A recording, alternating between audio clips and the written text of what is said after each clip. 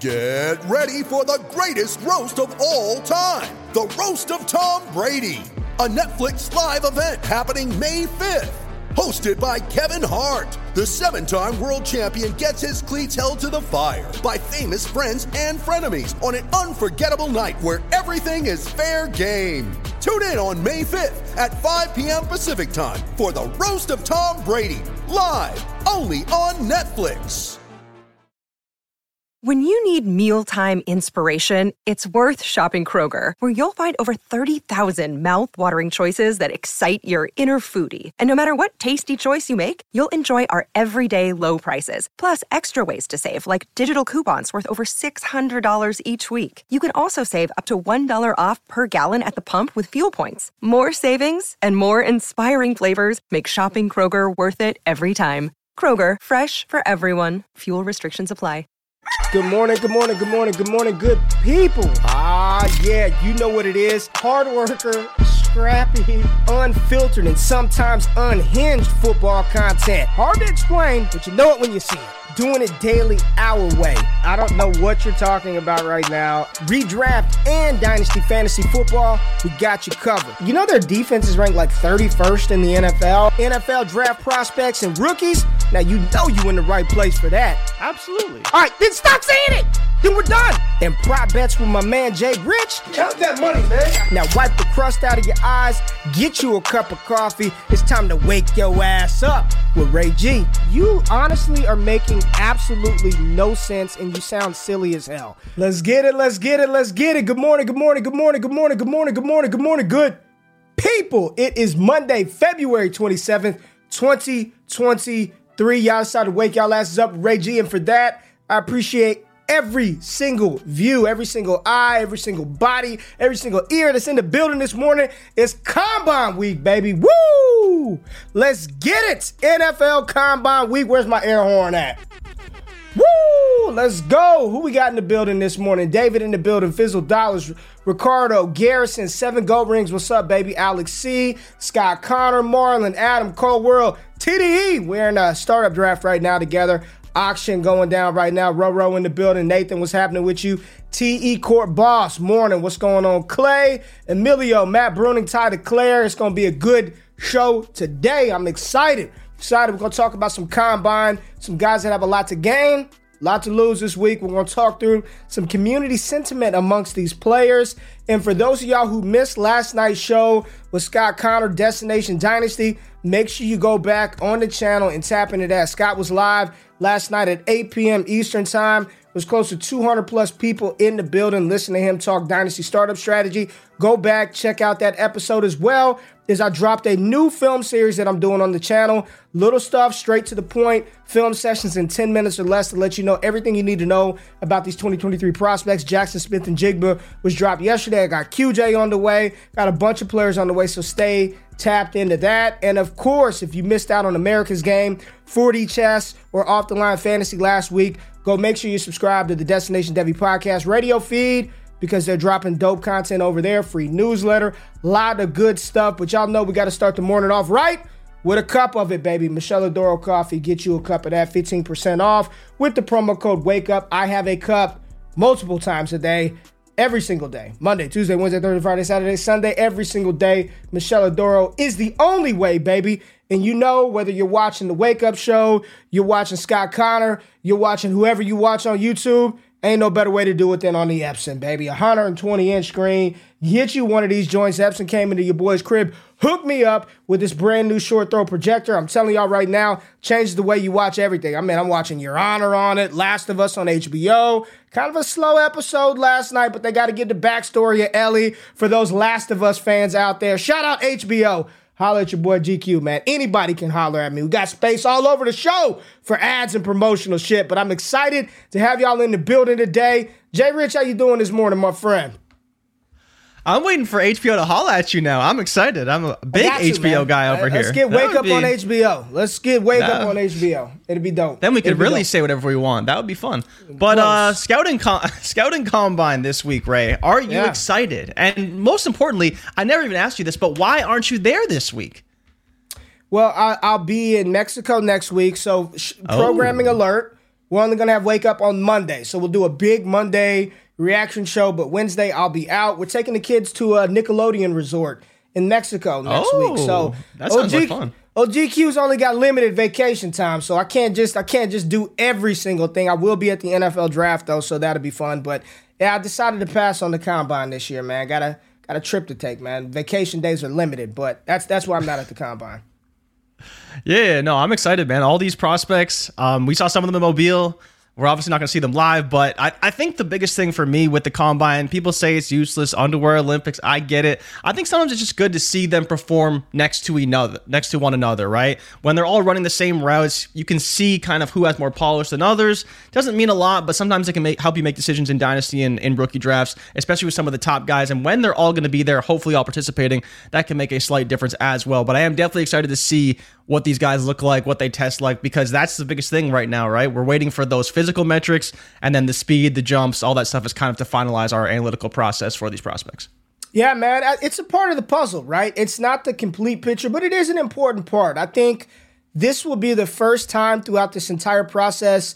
Right now, just about everybody, whether they pay attention to college game or not, the redraft world, the keeper world, the dynasty world, the NFL world, for the most part, has a good idea of at least who the top players are. I still think there's a lot of names that people don't know about. Jay, a guy that you really like, Dontavian Wicks, that we saw at the Senior Bowl. Some of these lesser named, lesser known prospects, I think it's going to finally be able to, we'll start to be able to truly kind of categorize these guys, not just based on speed, but height and weight, other metrics, other data points that we'll see.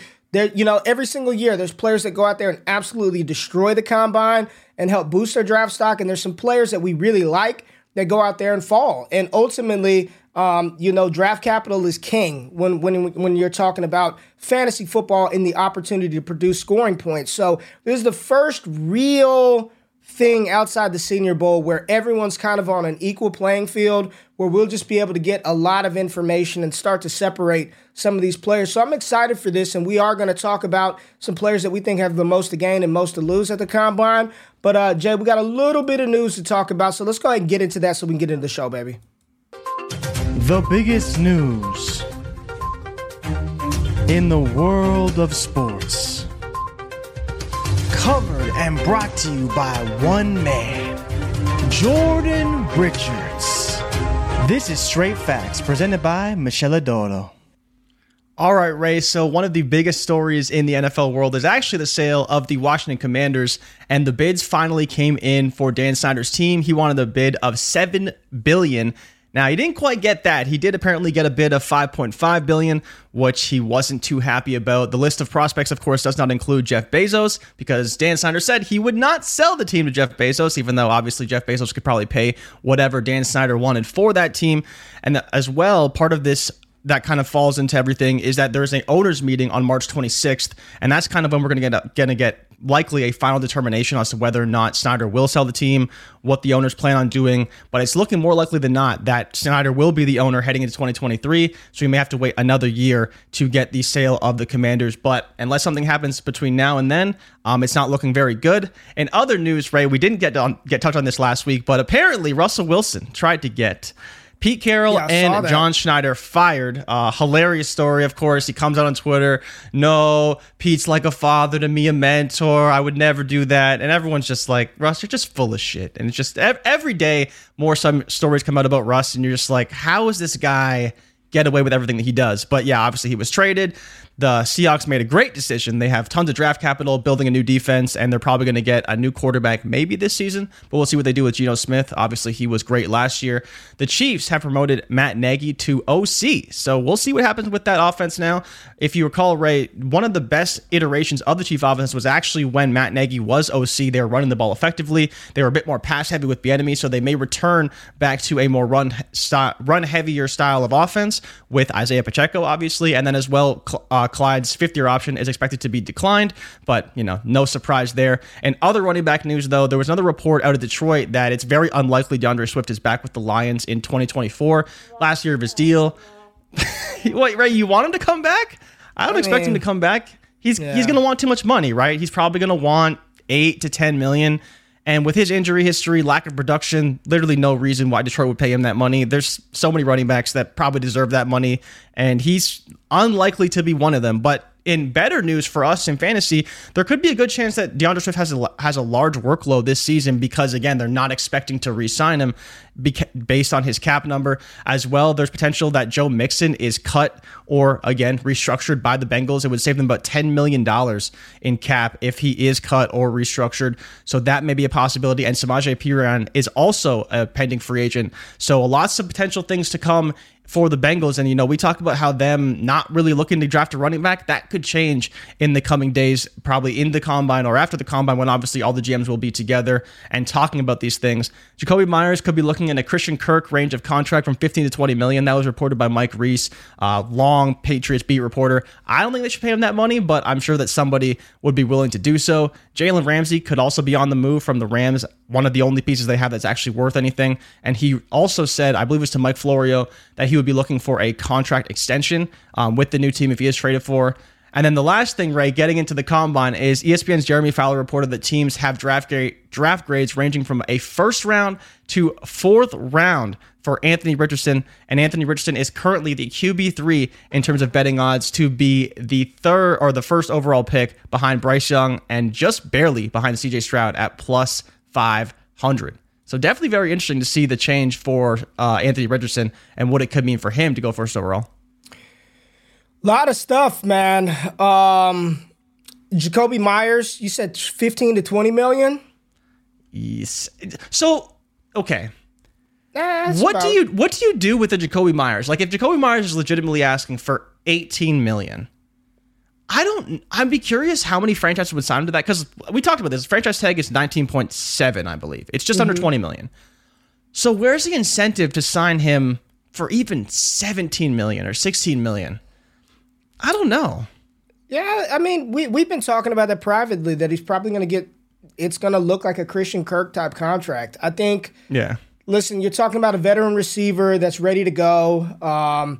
He's good, man. I think he's good. I think part of, he's just one of those guys that had the claws way, right? He wasn't highly touted. He wasn't a big-time draft prospect. Started off a little bit slow, but when you're just talking about a guy that can go out there right away, I don't think you want Jacoby to be your one. It doesn't feel like that to me. But he's a quality receiver that I think a lot of veteran teams I'd rather pay him that money than what the New England Patriots paid for Nelson Aguilar or some of these other deals. Dallas paid for Michael Gallup. I'd rather have Jacoby Myers. Right now, you ask me, would I rather have Jacoby Myers or Michael Gallup? It's Jacoby Myers, and it's not even close. So, good for him. Good for him. I'm excited to see where he signs. If New England's smart, they bring him back. And if he's smart, he shops the services to see if he can get somewhere that's a little more conducive to the wide receiver, though. He's good in the offense, though. It's good. Don't discredit. He's been good in the offense. I like him resign him. I think they go another direction. I hope they go another direction. Build that team a little bit differently. And I think the bigger thing about this contract number is we need a Chase or somebody to break like that $30 million threshold that we haven't really seen. Because I think Adams is the highest paid receiver right now. I think he gets paid like $28 million, and then Hopkins is right around that same number, $28 million. That doesn't have any bearing on Myers, though. Like, he's going to get paid in the range in which he's going to get paid. It doesn't matter about Chase. Doesn't matter about Jefferson. He's not even close to that, so you don't even have to worry about them to be a barometer. But you look at some of these guys, right? They're only paid like $25 million, right? So is that gap between Myers and a top receiver only $5 million? I don't think so. That's part of the tough part. It scales up. It levels up every year. So you can't look at what Adams Stone said got paid Tyrese money too. It's like $30 million. Yeah, I mean, it'll just continue to elevate. He's going to get paid in which of the range he should. He's a good receiver, and I think New England would be smart to bring him back. And any other team, if he doesn't go back to New England, any other team that gets his services is getting an upgrade at the position. Myers is a good receiver. What was interesting was the Anthony Richardson. It's amazing. Isn't it funny? We've been talking about A-Rich on this show for God knows how long. And now that people actually have turned on the film, right? Because most people were just trashing him based on his raw completion percentage. That's all you heard. Oh, my God. The completion. He's so raw. He's not raw. He's inexperienced. There's a big difference. He's not a raw player. He knows how to manipulate a pocket. He knows how to stand in the pocket. He can deliver. He's not consistent because he doesn't have the experience. There's a big difference between being inexperienced and being raw. He's not a raw prospect. He doesn't need to learn how to throw the ball. He doesn't need to learn how to play quarterback. And now that people have actually taken a little bit of time to dive into his game, now it's, I saw one, I think Mike Renner had posted it from PFF where somebody said he's a blend of Justin Fields and Cam Newton. It's like, all right, Now we've been fans now. We haven't taken it that far, but we've been fans of his game for some time. You know, the laziest thing that I'm seeing out there with Richardson, man, is, didn't we do this with Malik Willis? They're not even close.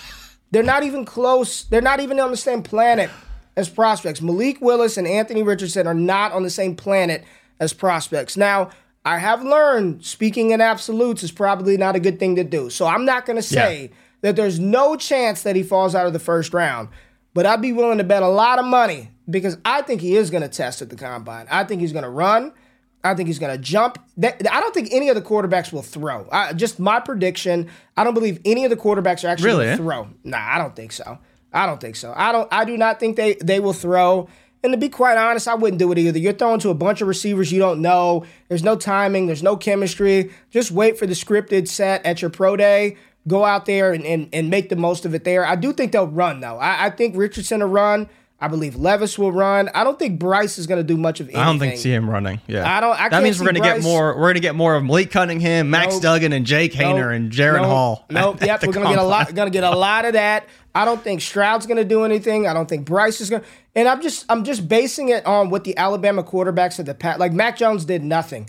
He did nothing until his pro day, right? I think he weighed in, height, weight at the combine. That was about it. I don't even think he ran at the combine. So. And I don't know. Maybe he was injured. I don't know. But I do think that A. Rich is going to light the combine up, and that'll be pretty much it from an athletic standpoint. But we've got to talk about some players that we have that I believe, and some guys that you have that have the most to gain, most to lose at the scouting combine. And if you saw the thumbnail, Jay, there was a player on there. He was in a track uniform and he was in a football uniform. And we're talking about Devon Achane. And it is Devon. Stop calling him Devin Achane. It's Devon Achane. My God, people. It's Devon Achane, running back out of Texas A&M. Right now, currently in my film grades. Has nothing to do with the ranking. It is not a ranking. He's the fourth best running back that I saw on tape this year. Fourth best running back. Now, that doesn't mean he's going to be RB4 when it's all said and done. But right now, with Texas A&M listing him at 5'9", 185, I believe he is one of the few players who simultaneously, Jay, has the most to gain and also the most to lose at the combine. I think he's two peas. It's two peas in that one Devon Achane pod. I think he's got the most to gain and also the most to lose. Let's just say he comes in at 5'9", 185 and tests the way that we believe he tests. I think it's wheels up for Devon Achane. And what I don't want to do is double count for things that we already know. Like, we already know he's crazy fast. Like, if you don't know, you should know that he's ridiculously fast. But there will be people who see him run sub 4.3 or low 4.3s and be like, oh my God, he's so fast. Yet, we've known this, right? Why are we double counting for something that we've already known? The big thing for me is if he goes out there and does that, if he's 5'9", 185 and tests the way he does, this is where, and I've been saying it for 6 months now, that he's the player that's going to put a lot of people's processes to the test because he's going to be built like an outlier, right? Because he's not very big, but he's extremely fast, and he's most assuredly, if he goes out there, tests at that size and weight, he's going to get the requisite draft capital to matter for fantasy football gamers. But Jay, tell me if I'm a little too off. And I know we got some speed score stuff as well.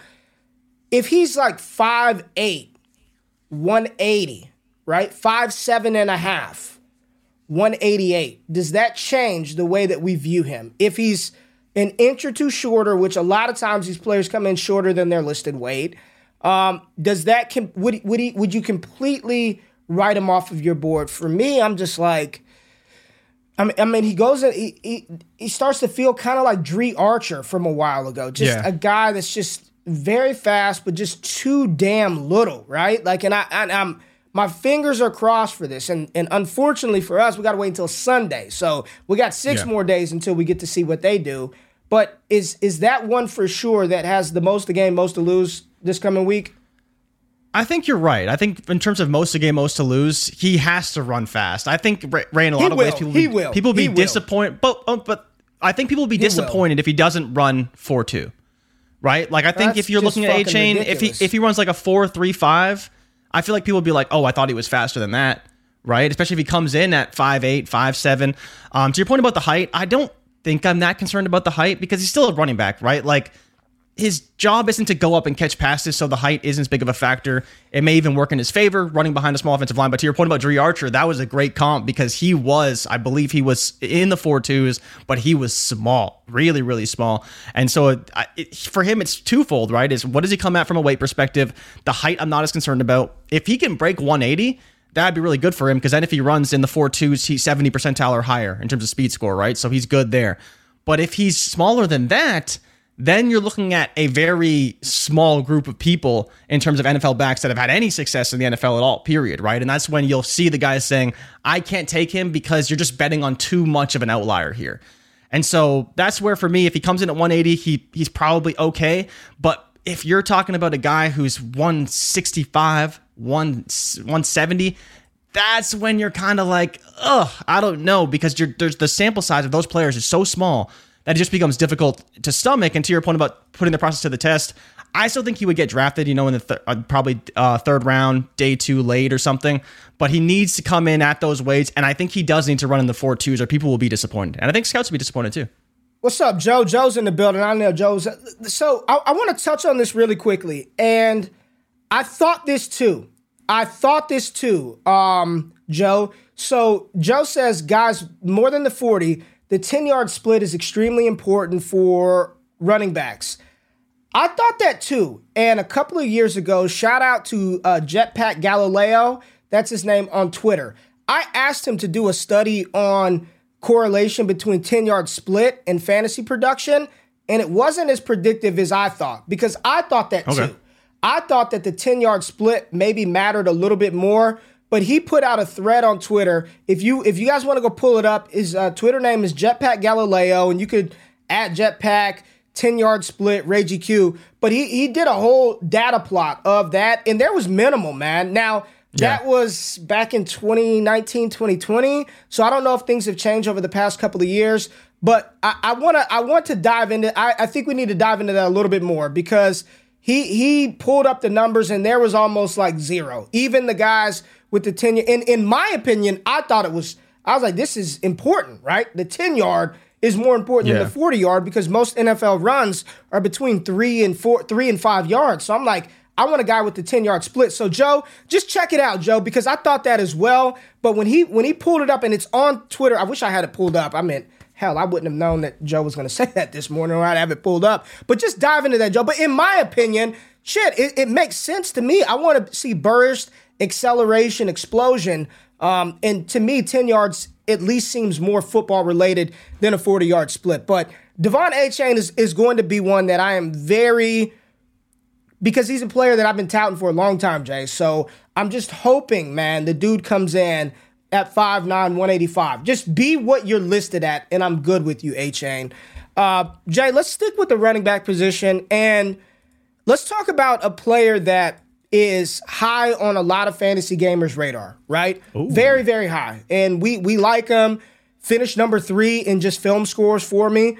Zach Charbonnet from UCLA. Because I have him categorized as one of only 4 running backs in this class who are true 3-down backs. It's him, it's Bijan Robinson, I have Kendre Miller, and Roschon Johnson. Just from a size, athleticism, predicted speed. Like, I believe those are 4 running backs that can stay on the field all 3 downs, no ifs, ands, or buts. There's no liability, no weaknesses to their game as a running back. But, Jay, we've looked at how many mocks, man? How many mocks have we looked at over the course of the past couple of months? Probably 10 to 12 at least. Well, you maybe have looked at 10 to 12. I've looked at way more mocks than that. More than 10 to 12 mock drafts, right? I've yet to see Charbonnet mocked inside the top 3 rounds. I don't think in any of them. In any of them. Any Ever. of them. Unless it came from a fantasy analyst, right? I haven't seen Charbonnet in the top 3 rounds in any of them. Now, 6'1", 6'2", 220 pounds. He profiles as a true lead running back in the NFL. You see, I'm not saying bell cow. Lead running back, right? Early down grinder and a guy that can stay on the field in third downs. I think he's fast, Jay, but he needs to be at 220. What would he need to run? Do you have the speed score chart pulled up? What would if he's 220, like to give him like 90th percentile? I just want to see high. 90th percentile. 4.43. I don't think he's running 4.43. So to your point, if he breaks 4.5, he's around the 75th percentile. So in the top 25% of all backs, right? Which would be very good, right? If he is, because I think Nick Chubb was under, I think he was like 4.49 or 4.48, and he was like 235 pounds when he ran. We talked about Saquon Barkley when he ran under 4.4. He was, 95th percentile. But Charbonnet, I think, as long as he's running in the probably 4.5, even 4.55, if he's 220, if he's heavier than that though, and he's up towards 225 and he breaks 4.5, then he's almost 85th percentile. Right. So, just talk about speed scores, the weight and the speed correlation there. He'd be right around that range as long as he runs in the 4.5s. If he's running slower than that, that's when you have a problem for some of these guys. You want all your backs to break 4.6, no matter what. No matter how heavy they are, they need to break 4.6 in most cases. And that's where speed score, it kind of falls off, but you don't see a lot of running backs succeed in the NFL who run slower than 4.6, especially in, the modern NFL. You could go back, obviously, a long time ago and find some backs, but in the modern NFL, you look at Alvin Kamara, he ran 4.6. Some of the other talented running backs, when you get beyond 4.6 and you're in, who's the running back from Zach Moss range back when he ran like a 4.68, that's when your backs are just a little bit too slow for the NFL. And it's not about the long speed.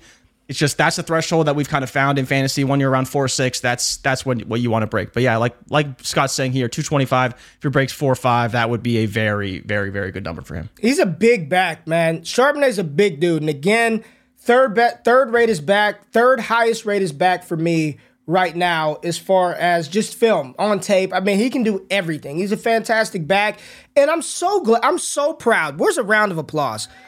Just a round of applause for the fantasy community in general, Jay, because, that was a long sounder, because we have, what I'm not hearing this year a ton, and I'm so proud? Oh, he's a senior. Oh, he wasn't an early, like people are just like, I don't give a damn. Senior, junior, redshirt, sophomore, if you could ball and score me points, I don't care. So I'm very proud of the fantasy community for the evolution of just being like, I just want cats that are going to score. I don't care if they're a senior.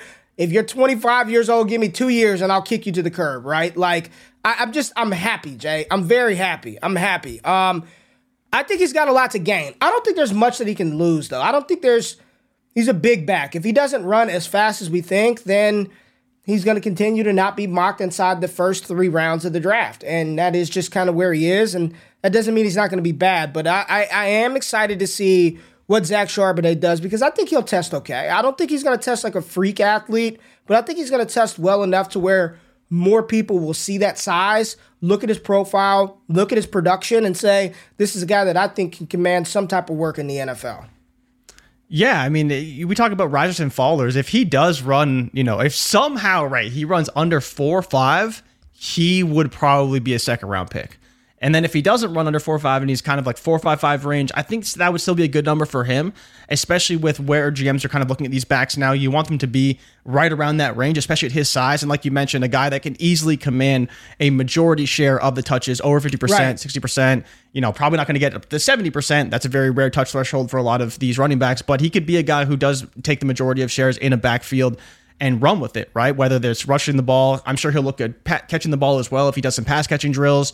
Look, excited to see his footwork a little bit. So I'm excited to see. But UCLA, mega producer, right? Both years he was there.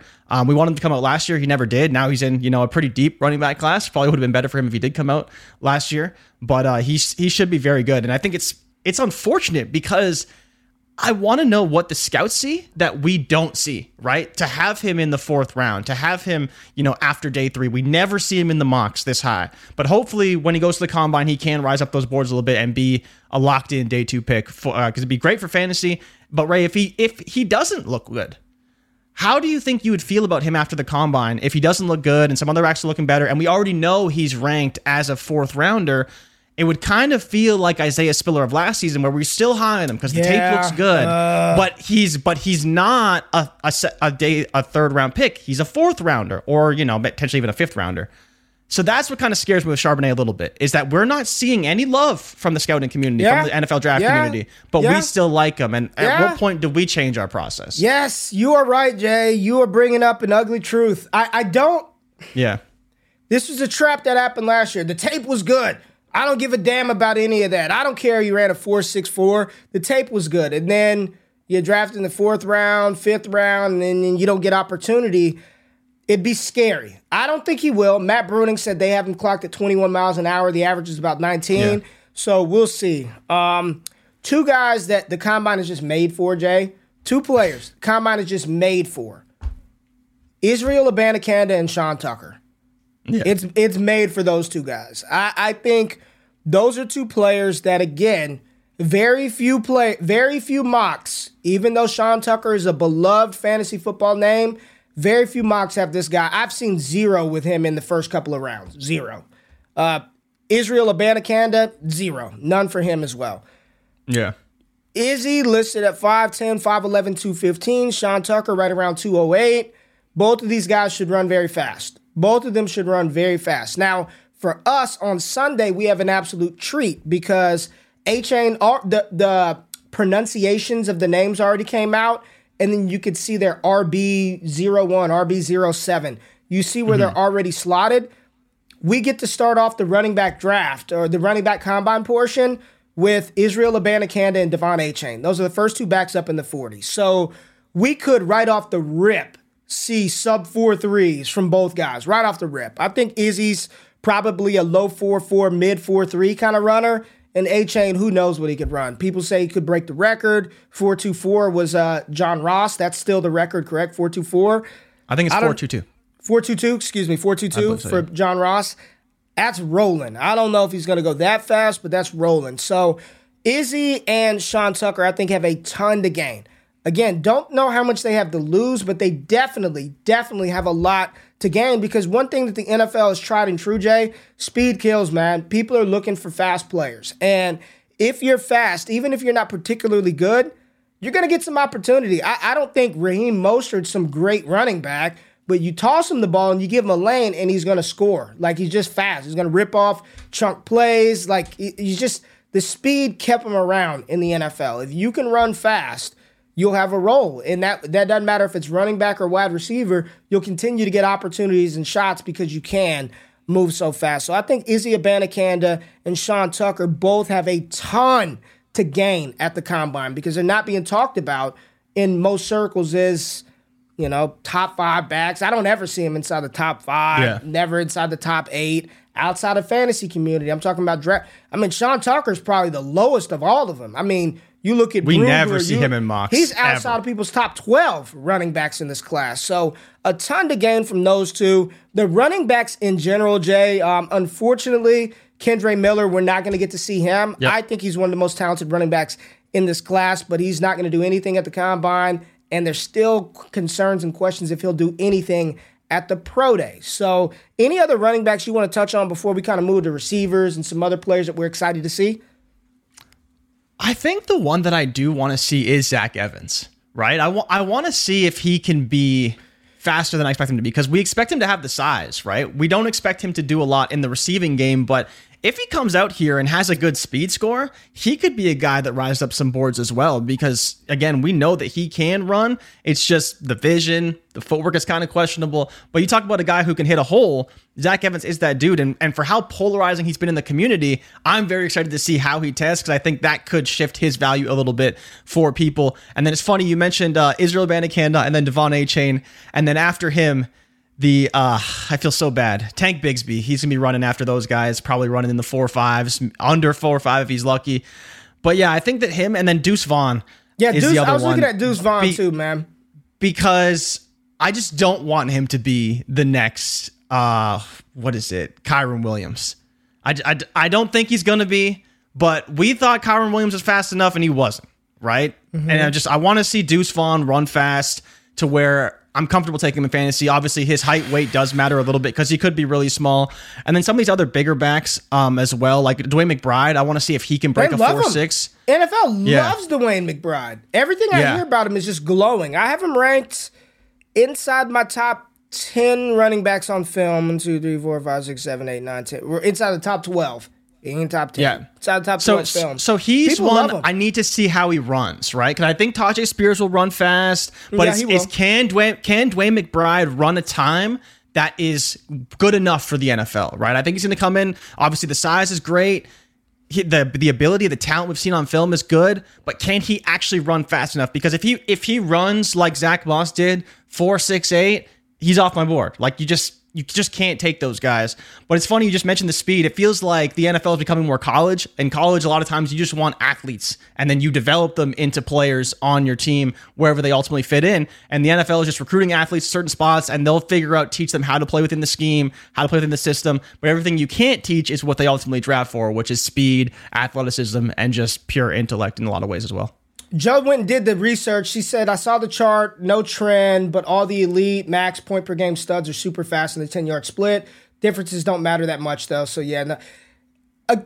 Joe, okay. Like, there's no doubt. Like, we can't debate the numbers, but it feels like I would rather my running backs have a fast 10-yard split. I'm just going to say that, right? Like, I want you to be bursty. I don't need you to rip off 90-yard touchdown runs. I need you to be able to rip off chunk plays. And if you go back and look at Ezekiel Elliott, Jay, I think for his career, go look at what his longest rush was. I mean, every season is like 30 yards. We did that exercise. It's pretty low. Like, Zeke ain't out there Derrick Henry and plays, right? It's like 30 yards, 40-yard runs, like season maxes. It's not high, but he's bursty and explosive enough. So, I can't dispute with the data, but I still want to see him run a 10-yard split. Go ahead. What do you have? He only has one season with a 50-yard run. His longest ever is 60. And then he's got a couple seasons where he broke 40, but most of his seasons have been less than 40. Less than 40 yards. And he was an awesome actually less than 35 yards. That's what I'm... It's just crazy. We can't dispute the data. Not a lot of correlation, but I still, like Joe said, the elite backs have fast 10-yard splits. I want to see you have a 10-yard split fast. Jay, I've got a receiver for you, man. Some people are talking about speed. You're either born with it or you don't have it. You can't teach speed. You can't teach speed? Come on. You said you can't or you can? Not really, no. You may not be able to teach speed, but you can do things to become more explosive. You can train to have, and to be honest with you, the 40-yard dash isn't even, it's not even a true measure of speed. It's the measure of max acceleration, like how quickly, which, okay, some people say, oh, that's speed, but there's some technique and some technical things technique, you can do. When you're going from the 3-point stance, basically, the actual sprinting position, it's a lot different than just standing at a line and running like you do in the NFL, right? Yeah, and that's why I do wish they did some things at the combine where they did rolling 40s to measure miles per hour. I think that would be a little more indicative, because how often in the NFL do you start from a 3-point stance and just sprint, right? Like normally, unless you're a D-end, right? Normally you're moving. Normally you're moving and then you explode, right? So I think some rolling 40s would be interesting to see. 40-yard dash is just max velocity. How quick can you get to top end speed? And some guys, they don't pick up until around the 20, 30-yard mark, and then they take off, which is why, back to the 10-yard split, I want to see you be able to run a quick 10-yard split. Like, that's just me, right? But do you remember who ran the fastest 10-yard splits last year? No. I'm curious, though. It's Sky Moore and Christian Watson. Okay. It might have been I don't know what the number was. I think it was 131 or something. It was pretty fast. But to your point about receivers who, again, getting on the toes of the DB quickly. That's what you want, right? And Christian Watson, to his credit, he did have the fastest 10-yard split at the combine last year. Interesting. And he's pretty good. Yeah, he's pretty good. Great segue into the wide receivers that I'm excited to see, Jay. That was phenomenal. Air horn for you, man. That was good. Good segue. One of the receivers that I think has a lot to gain, Jay, and while we sit here and we talk about JSN all day, every day, and Quentin Johnston all day, every day, and Jordan Addison all day, every day, quietly, one of the guys that I'm just writing down, I will draft, out of the Big 12 from Oklahoma, Marvin Mims. I think he's got a lot to gain. I think Marvin Mims is going to go out there and perform very well, and he feels like the receiver that every year there's a receiver that just sneaks into round 2, that sneaks into early round 3. And when you look at Marvin Mims, man, and for me, I am just a yards after the catch whore, Jay. You give me somebody that can do something after the catch, I'm all in. I am smitten. Old GQ is just in love. If you are a receiver and you can make stuff happen after the catch. You know how many players in this 2023 draft class have a better yards after the catch per reception grade than Marvin Mims? Probably not many. Not many. And two guys that played on the same team, coincidentally. Both of them played at TCU. One of them is the aforementioned Quentin Johnston. The other one is his teammate, Darius Davis. Nobody else. Nobody. No Addison. No Kayshawn. And it is Booty. It is not Boutte. It's Booty. It's Booty? It is Booty. We have been saying it wrong all year. It's Booty. It is Kayshawn Booty. It is Kayshawn Booty. General Booty. None of them have a higher yards after the catch per reception than Marvin Mims outside of Quentin Johnston and Darius Davis. He's fantastic. He's got size. He can go up. Pretty good in 50-50 contested catch situations. I think he's good in and out of his transitions. He's good in zone. He's good versus man. So I think Marvin Mims, again, a player that nobody's talking about Mims, man. I think he's going to be a nice little riser. There's a lot of NFL draft people who are like, Marvin Mims is a quality receiver. One of those guys that you're just going to look up one day and be like, damn, how did we miss on Marvin Mims? So I'm pretty excited to see what he does at the Combine this week. I think it could be a big week for Mr. Mims, and Oklahoma's got a good history. And I know some names. I can go back. You don't remember some of those Mason days and sure I don't. Ryan Broyles and those names of Oklahoma, man. They've got a good history of solid wide receivers. So I'm excited for Marvin Mims this week. I think he's a name that we need to pay attention to. Yeah, you're right. And definitely Mims is a guy that we got to pay attention to. It's funny, though, you mentioned him and another guy that we're just not really seeing on a ton of mock drafts, right? We try to find some of the deeper mocks. We try to get to at least the third round when we can, sometimes deeper than that. But yeah, like you said, a lot of his metrics looks good. His zone grade is solid. And the only thing that's funny is you see all these receivers, they're all Big 12 receivers, of course, because they don't play defense in the Big 12. So the yak per reception is very high for all of these guys. But Mims is talented, though. He is. He was highly touted as a freshman, performed well as a freshman. I know you were all over him after that freshman season. And then Lincoln Riley left, and it's like, oh, shit, here we go again. But Marvin Mims decided to stay. He could have transferred like Mario Williams did, but he decided to stay and had a pretty good season. You know, like you said, it's quiet. No one's talking about it, but he could definitely perform well and look good at the Combine and definitely raise that stock up because, you know, once you get past the first 4 receivers or so, that's when it's very open. People, you know, they love Zay Flowers. They love Josh Downs, but you can't be surprised if a player like Marvin Mims sneaks up because he just looks better than those guys. I wouldn't say that it's clear cut. I think that Zay Flowers is kind of working his way to be wide receiver 4 right now. You know, in that range, people are all in on Zay Flowers. They love the burst, the explosion, the yak.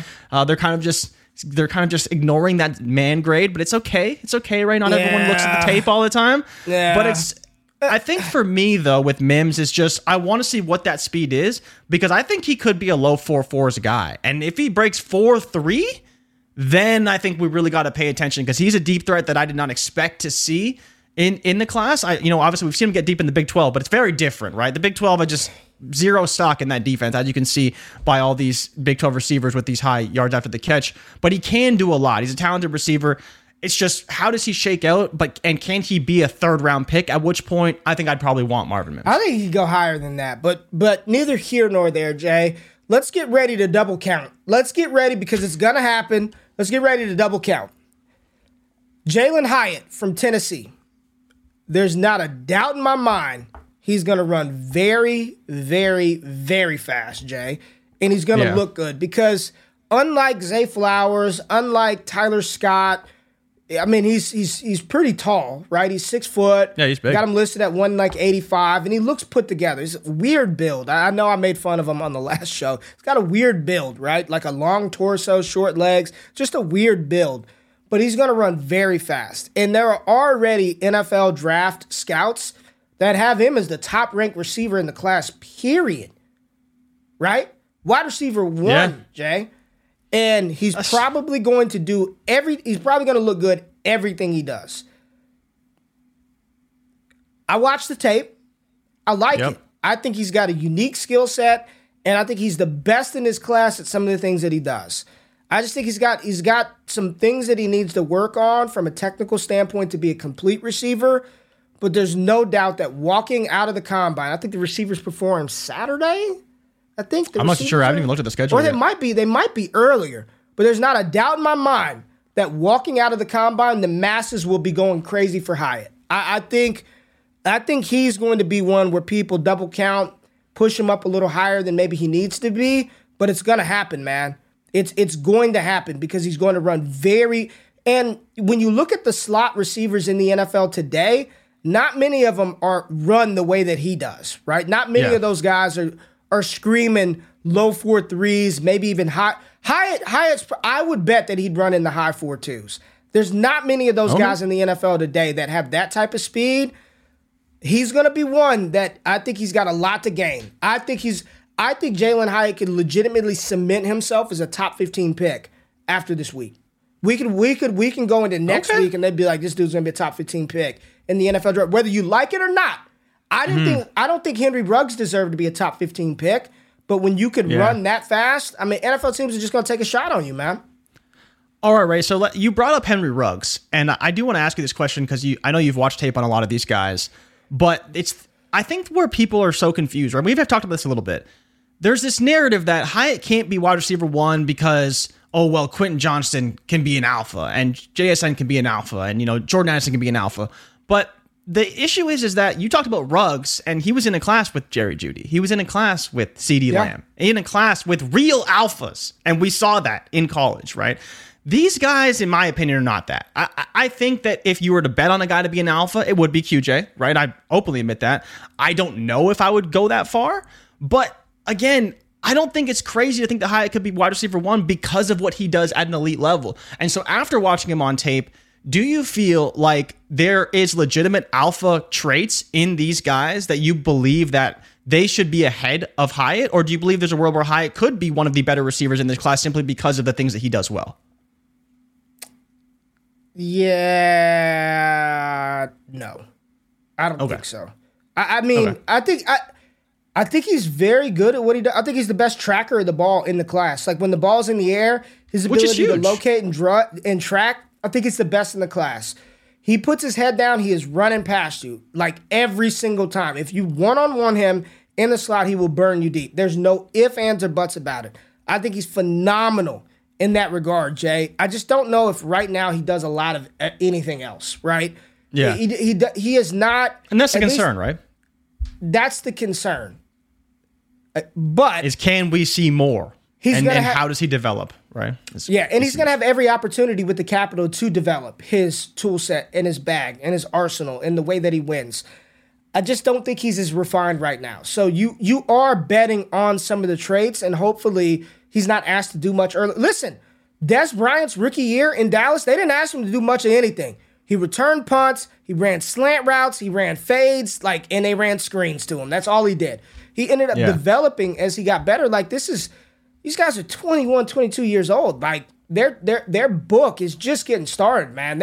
We're just turning. The prologue was college, man. They're just in chapter 1 right now. So that doesn't mean that he can't get better. But right now, I don't have him as one of the top 3-4 receivers in this class, but I do love the skill set. Now, another fast guy, because we know this thing is all made for speed. Tyler Scott, another player that no one knows anything about Tyler Scott outside of Matt Bruning. But Tyler Scott apparently is going to run very fast as well. Wide receiver out of Cincinnati. He was drafted in the first round of the USFL draft for whatever reason. Maybe they don't think he's going to go to the NFL. But Tyler Scott's going to be a high draft pick. And a lot of people, I think Dane Brugler said he had him inside as top 30 players in the class, man. Oh, really? Because I know that Brugler said, I think Brugler had him top 50 for sure. Wasn't quite top 40. I believe it's in the 40 to 50 range. But when I was reading the last big board that Brugler did, Brugler said that Tyler Scott is just one of his guys. One of the guys that he will go to bat for in this class because he just really likes what he does well. And people, I don't know if I brought this up on the show before, but he was a running back in high school. So you kind of see that movement skills translate when he gets the ball in his hands. As he's running with the ball in between tacklers, when he has space, he does have that kind of running back mindset in the way that he moves. And so again, another trait that's like, it's small, it shouldn't matter. But when you look at some of these other receivers, you can see the additional movement skills, the way he sets up defenders, all of that is on display when he gets the ball in space. And another reason why he could be a guy who, while small frame, not necessarily a big receiver, but I know that Brugler has kind of comped him to Tyler Lockett in the way that he could win at the NFL level. That's interesting. Yeah. I don't hate it. I like, honestly, man, there aren't many players in this class that I just dislike, that I'm just like, I don't want any shares of them. I think they're a dog. They're not good. It's just, I hate to give the cop-out answer this year, Jay, but I think landing spot is going to be essential for a lot of these players, right? I really do. Oh, yeah. When you look at this wide receiver class, I do have a number one. I know who the one will be for me. I'm not ready to drop it yet, but it's like, do you want the upside or do you want the safety, right? Do you just do you not want to miss? Do you want to go up to the plate, swing for the home run, or do you just want to get on base? And I think this year in 2023 with the wide receivers, I just want to get on base, man. Whether that's a single, whether that's a double, I'd be happy with a double. If I can hit a double with these receivers, I'd be happy. I don't need the home run. I don't need a triple. Just get me to second. Like, if you can get me to second base, hopefully if I've roster constructed the right way, I've got enough people to take you home, right?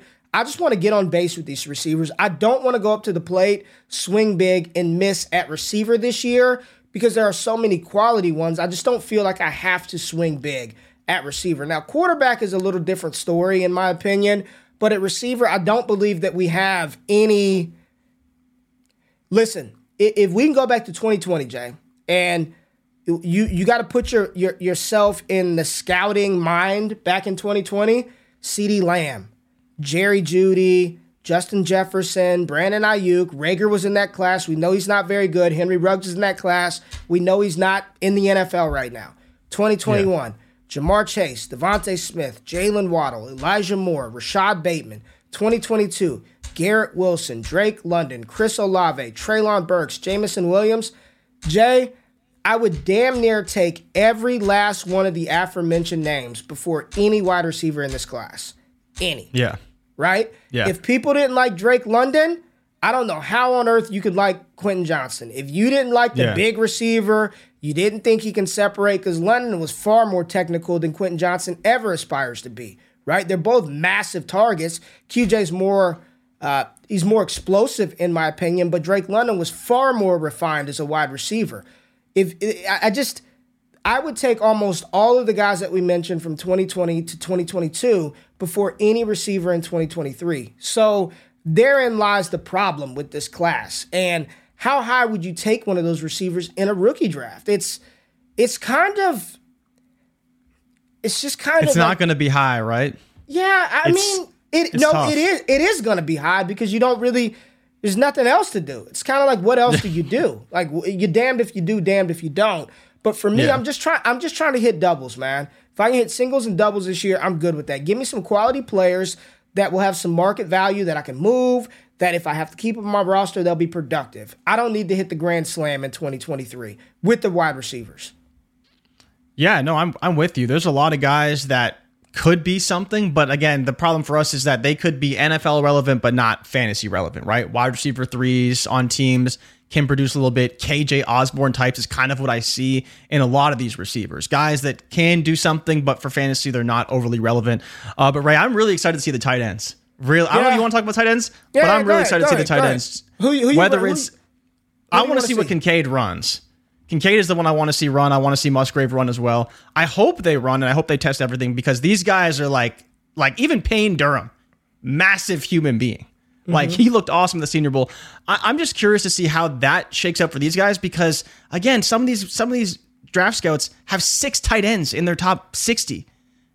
Like, I feel like this testing could really matter for some of these tight ends and how they ultimately look at the combine. Did you see? I was scrolling late last night, man. I was up sweating out some of those prop bets last night, sweating late with those damn Denver Nuggets. But Darnell Washington in high school in the 100-yard dash was timed at 11.64. 100 meter? 100-meter dash, I think 11.64. Jahmyr Gibbs, 11.3. Devon A-Chain, 10.09. Well, Devon A-Chain's like a low 10s. But the tight ends are going to be fun to watch. And I think we get them early, I believe. But you're talking about, I talked to Mike. They're with the wide receivers. So they're on Saturday. So we'll get, so wide receivers, QBs, tight ends are all on Saturday. And then running backs, O-line is on Sunday. And Jeremiah finally confirmed what we've been talking about, Jay.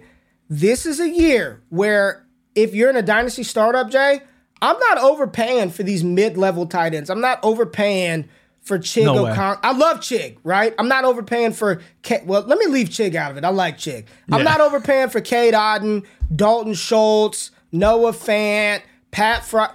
Literally, there are probably 6 or 7 tight ends that are going to walk in, and before you know it, they're starters, right? Sam Laporta out of Iowa, which I dug into his tape a little bit. Legit. Sam Laporta's legit. Here we Tucker Kraft, Darnell Washington, Michael Mayer, Luke Musgrave, Dalton Kincaid. I mean, it is loaded at tight end. This is where, if you play in 2 tight end leagues or tight end premium leagues, just chillax, baby. Don't go spend a high startup pick on Dalton Schultz or I think there's some guys that we like, and then when you look up I know we love us some Jake Ferguson. I love him. I wouldn't be shocked if Dallas drafts another tight end, right? They let Schultz walk and draft another one of these guys, right? So this is going, and all of them are athletic. All of them, even Michael Mayer. I'd say, right, that's the question. He's even Mayer. Is Michael Mayer is he gonna run? I need a definitive statement. Will Michael Mayer run the 40? At the combine? At the combine, will he run the 40? With the laser? I think he will. Okay. I think Mayer's got the balls to do it. He's got. You got Scott Connor excited now. He's got the dog to do it. I think Mayer's gonna run. Musgrave's gonna run.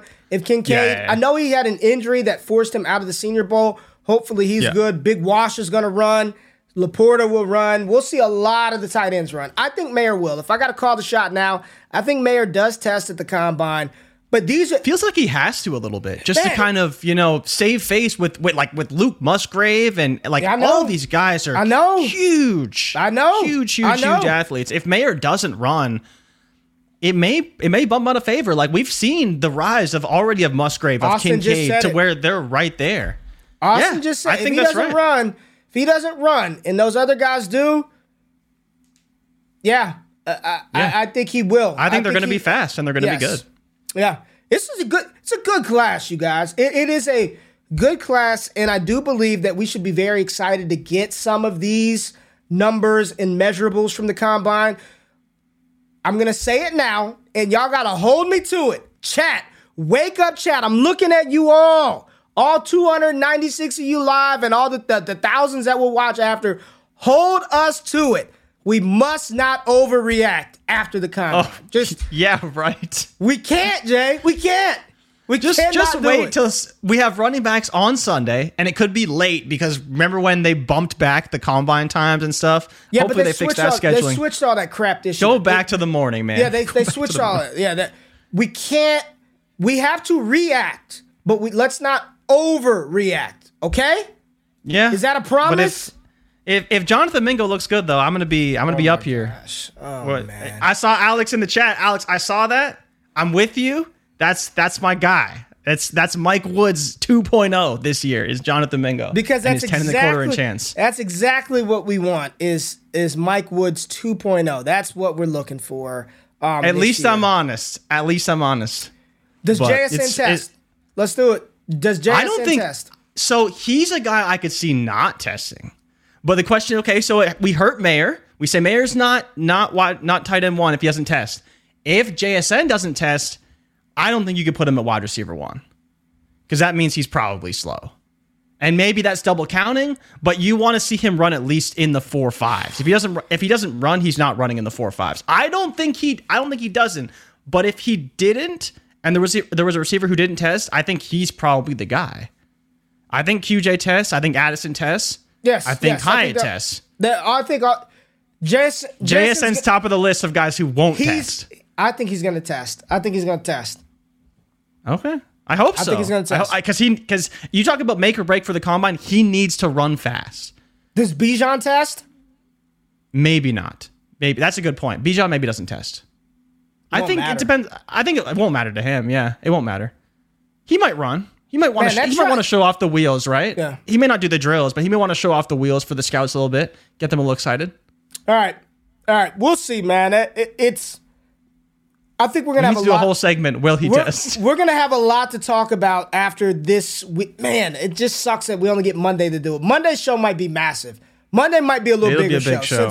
Since I'm not gonna be here on Wednesday, we may go a little long. We may go. I know Joe was getting on us last week to say go to 8:30. We may go to 8:30 next week, depending on what happens at the combine, depending on who does what. We may have to have a big show next Monday. So stay tapped in. I think this Wednesday we should have a new mock from Brugler or Jeremiah. Expecting something from Brugler hopefully tomorrow, I think. Yeah. Whether it's a big board update. He usually updates on Tuesdays, and I think this is the week that he will hopefully give us a new an actual mock draft, which would be good. Okay, so hopefully we get a mock for Wednesday, and then what we'll do on Monday for the first hour is sort of react to the combine, and maybe based on those reactions, we may do a mock live. We may just mock live and really do it, because I saw Dynasty Barry say if Sean Tucker comes in, runs sub 4.4 with a 30 BMI, 30% BMI, it's over. He's overreacting, doesn't give a damn what anybody says. So, and I may do the same. If A-Chain comes in at like 190 something and that would be crazy. Jay, I'm standing up, baby, and I'm pulling him down for everybody. I'm pulling it down, Jay. If A-Chain comes in at 190 something at 5'9" and test the weight, it's over. It's over. All partnerships gone. We're just all partnerships just gone out the window. So let's have some fun. Let's have some fun this week. Let's enjoy the process. Appreciate everybody tapping in. I will be out next week, Wednesday, but I'll be back on that following Monday. So only one wake up show that we'll miss. But make sure y'all are here live on Wednesday. We are gonna hopefully get a mock draft. We'll tap into that. But Jay, let's get out of here. Let's do the Dynasty Trade Show, man. We out of this thing. Peace. Yes, sir. Before y'all close off of the video, I just want to say thank you for checking out the content on Destination Devy. Really appreciate every single view that we get. And the only thing that I ask is that you hit the thumbs up button, like the content, subscribe to the channel, and if you can, comment below for the algorithm. Really helps the channel grow. Now, if you want more exclusive access to me and the entire Destination Devy team, Patreon.com/allgas gives you that access. Now, if your money's a little funny, we do have free content for you. Make sure you subscribe to the All Gas newsletter. There's a link in the description of this video below, and subscribe to the Destination Devy podcast radio feed, where we got all types of shows hitting airwaves every single week. Now, I'm about to let y'all into my home right now so you can see my setup in my media room. You are watching this on my brand new Epson Epic Vision Ultra LS800 projector. Epson came into your boy's crib and hooked me up with this brand new projector in 120-inch Silverflex screen, free of charge. And I'm telling you right now, this has completely changed the way that I watch movies, that I watch sports, that I game. If you want a setup like this that takes up absolutely no space at all, there's a link in the description below. Click that or visit Epson.com/wake up to completely change the way that you watch sports. Go big, go epic, go Epson, baby. Now y'all can get out of here. I appreciate y'all tapping in. It's all gas all the time. I love y'all. I'm out of this thing. Peace.